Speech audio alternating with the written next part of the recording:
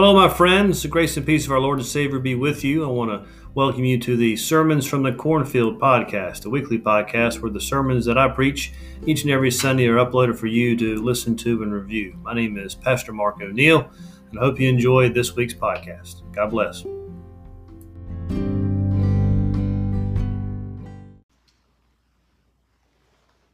Our sermon text this morning and our gospel lesson comes from the Gospel of John.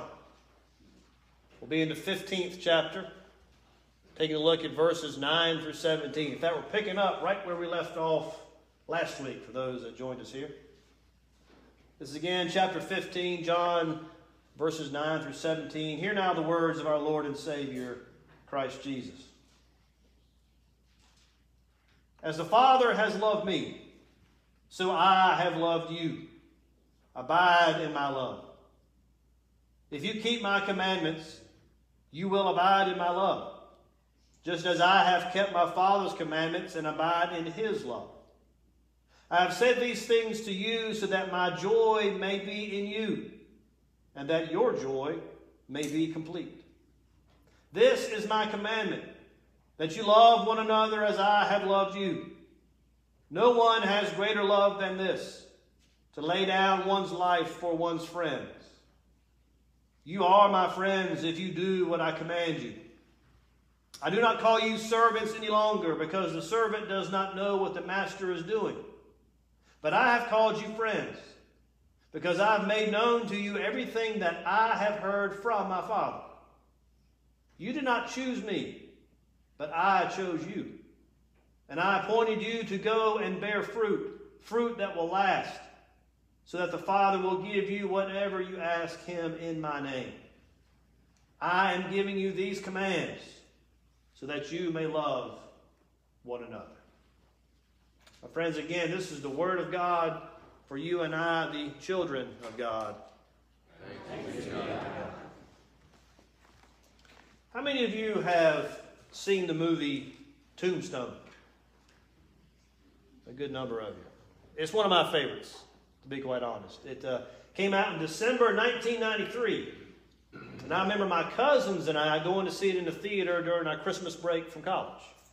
And I liked it so much then that as soon as I stepped foot back on Carolina's campus the following January, my buddies and I went to go see it at the theater. And we all loved it so much that we pulled our money together a few months later and bought the DVD so we could watch it as many times as possible. And we did. We watched it over and over and over. But the movie climaxes when a bunch of outlaw cowboys shoot two of Wyatt Earp's brothers. They kill one and severely wound the other. And so Wyatt Earp and Doc Holliday and two other guys go on this kind of revenge tour, taking out all of these outlaw cowboys that are in this gang that killed his brother. And toward the end of the movie, right before the final shootout, what we see is Wyatt Earp's out by himself on one side of the creek bank, and Doc Holliday and two other guys are on the other side. And Doc Holliday starts coughing violently. He's just a few weeks from dying from tuberculosis. His eyes are all bloodshot. His skin is pale and clammy. He's coughing up blood. And one of the guys there with him, a guy named Jack Johnson, says, "Why in the world are you out here? You should be in a hospital. You should be out in a bed somewhere. Besides, this really has no concern of yours. These weren't your brothers." And Doc Holliday replies that he's doing it because Wyatt Earp is my friend.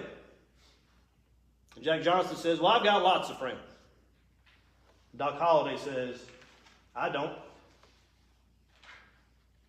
How many friends do you have? Are you like Jack Johnson that you would say, "Well, I got lots of friends"? Or are you more like Doc Holliday and say that you don't? And as you're thinking about that question, let me add this to it. I came across it this week. It says, psychologists tell us that a true friend is someone who has seen us at our worst and still loves us. If you have encountered me only on my best days, when all is going well and I am in top form, and you like me, I have no guarantee that you are my friend. But when you have dealt with me when I am most obnoxious, most self-absorbed, most afraid, and most unpleasant, and you still love me, then I am sure that you are my friend. If that's the definition, then how many friends do you have? How many people are in your life that have seen the best and worst of you? Yet if you were to ask them to help you out, they would drop everything and do so. And if asked why, they would say, well, she's my friend, or he's my friend. How many people are in your life that you have seen the best and worst of, that were to ask you to do something for them, and you would drop everything and do it? And if asked why, you would simply say, well, because they are my friend. I want you to leave that in the back of your head for a minute. Let me ask you a couple other questions. When somebody asks you the why questions of your faith, how do you answer? Family member, a friend, co-worker, classmate, whoever it is. When they ask you, why do you go to church? Or why do you pray? Or why do you read your Bible? Or why do you have faith in Jesus as your Lord and Savior? Why do you believe in God? How do you answer those questions? I've been asked all those questions. And I think that I've usually given pretty good answers. But you know, I have never responded to any of these why questions by simply saying, because Jesus is my friend. Usually I launch into some explanation about what it means to be a Christian and try to teach others what it is that we believe. Yet perhaps in all these instances where I've had a chance to share my faith, I have forgotten to talk about what might be the most important. That Jesus is my friend. Do you even think in those terms? I mean, I don't, honestly. Seems kind of odd to me at first. Even writing out and putting my sermon thoughts together, it seemed odd. Jesus is my friend? I mean, I'm comfortable and I'm confident talking about Jesus as my Savior, my Redeemer, my Lord, my King, my Shepherd, my resurrection, my life. But as my friend, seems kind of odd. And yet in our reading this morning, Jesus calls us to meditate on that word. Our gospel lesson this morning calls us to consider, what does it mean that Jesus calls us his friends and welcomes us into friendship with him? Now in our story this morning, Jesus is meeting with the disciples on the night in which he was betrayed. He's conversing with them and preparing them for what's about to happen to him. This chapter and the ones that fall behind it are sometimes called Jesus' farewell discourse. He's trying to give the disciples the last instructions before he is put to death. And what's going to happen is the disciples are going to watch as the church turns ugly, as their dreams of peace are shattered, as their Passover celebration is marked with death. Yet in the midst of all this, Jesus tells them what is really going on. And what's really going on is the greatest love there is. A love that saves. In this conversation, Jesus is reminding his disciples that he has called them, he has chosen them, he has taught them, appointed them, commanded them, promised things for them. But most importantly, friends, he has loved them. And he says, greater love has no one than this, that someone lay down his life for his what? Friends. Jesus calls his disciples his friends. Of all the things that he said and did during his short ministry on earth, what is about to happen is the greatest mystery that there is. Because Jesus will suffer, die, and yet rise again for them. And it is by this love that they are forgiven. It is by this love that they are made his friends. They are made friends of God. And friends, so are we. Have you ever stopped to think about that? There's an old hymn that says, what a friend we have in Jesus. How many of you have sung that one, right? That's not just some quaint, warm, fuzzy kind of a statement. That's at the very heart of who we are as Christians. I mean, think about what the first Christians saw in the death and resurrection of Christ. We killed God, and yet God returned in forgiving love. We murdered the Lord of life, and yet he answered not with hatred, but with compassion. He saw us at our very worst and loved us anyway. Friends, what happened with the resurrection is not only that we have been shown a new way, we have been drawn into a new life, a life of friendship with God. I mean, do you realize how mind-blowing that is? That when I am my most obnoxious, most self-absorbed, most afraid, and most unpleasant, God still wants to have a life of friendship with me. I mean, just think about the words of forgiveness I proclaimed not just a few minutes ago. That Christ died for us when? While we were yet sinners. Christ died for us to offer us salvation and eternal life, not as any kind of contingency on us getting it right. No, He died for us, in the midst of all of our wrongness. And knowing that for generation after generation and after generation, we're going to get it wrong a whole lot more than we're ever going to get it right. I heard this week that this friendship with Christ is the most glorious privilege that there is. And that's true. I mean, to know Christ, to serve Christ, to follow Christ, to obey Christ, to work in Christ's vineyard, to fight Christ's battles, these are all certainly glorious things. But for sinful men and women, you and me, to be called friends of Christ, do we really grasp it? The King of Kings and Lord of Lords not only has mercy on us and saves all who believe in Him, but He actually calls us friends. I mean, if that doesn't make you want to jump out of bed in the morning, I don't know what will. But then I guess the question is, well, what does that mean? To be called Christ's friends?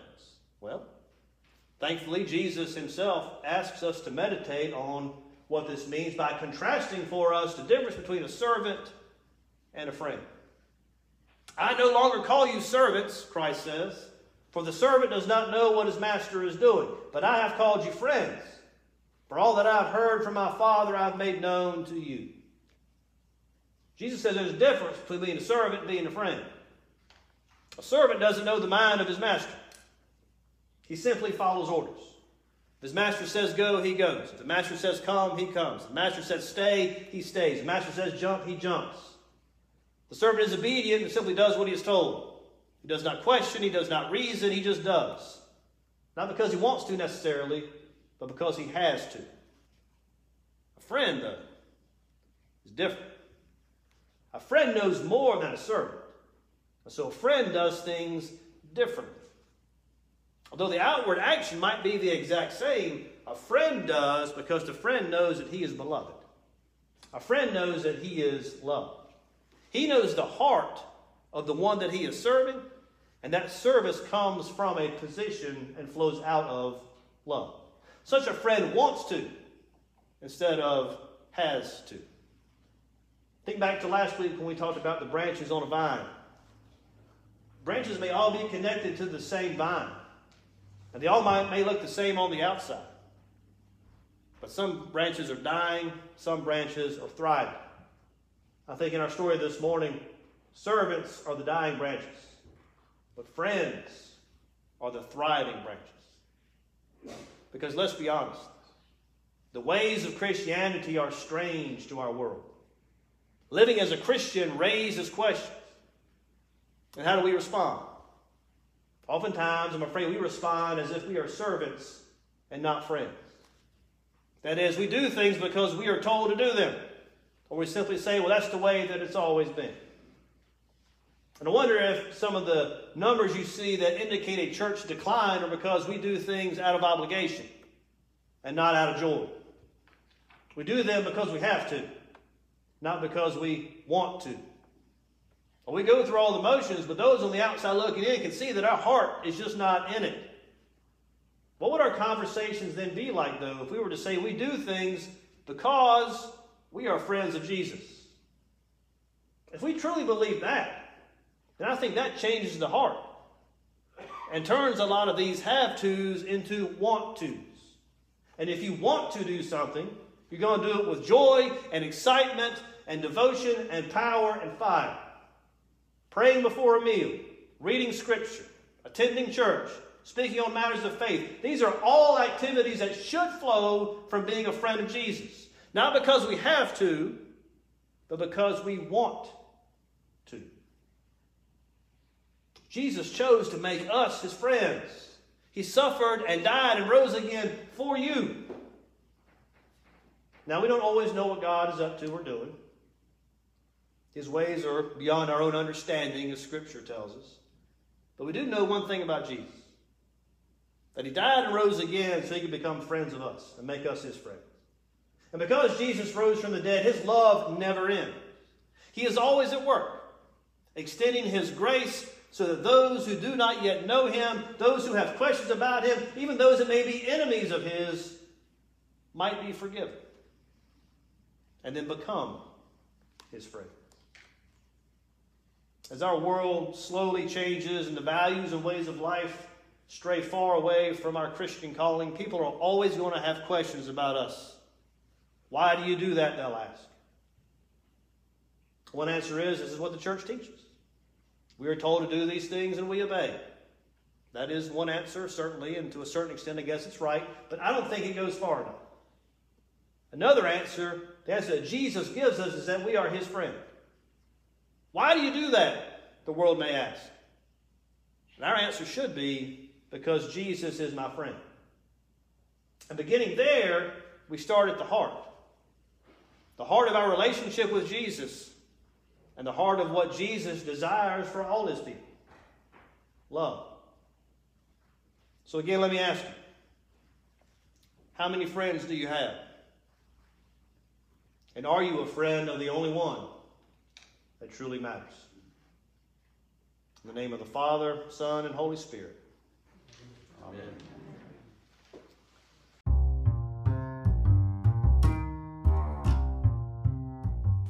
I hope you enjoyed this week's podcast. Until next time, the Lord bless you and keep you. The Lord make his face shine on you and be gracious to you. The Lord turn his face towards you and give you peace. God bless.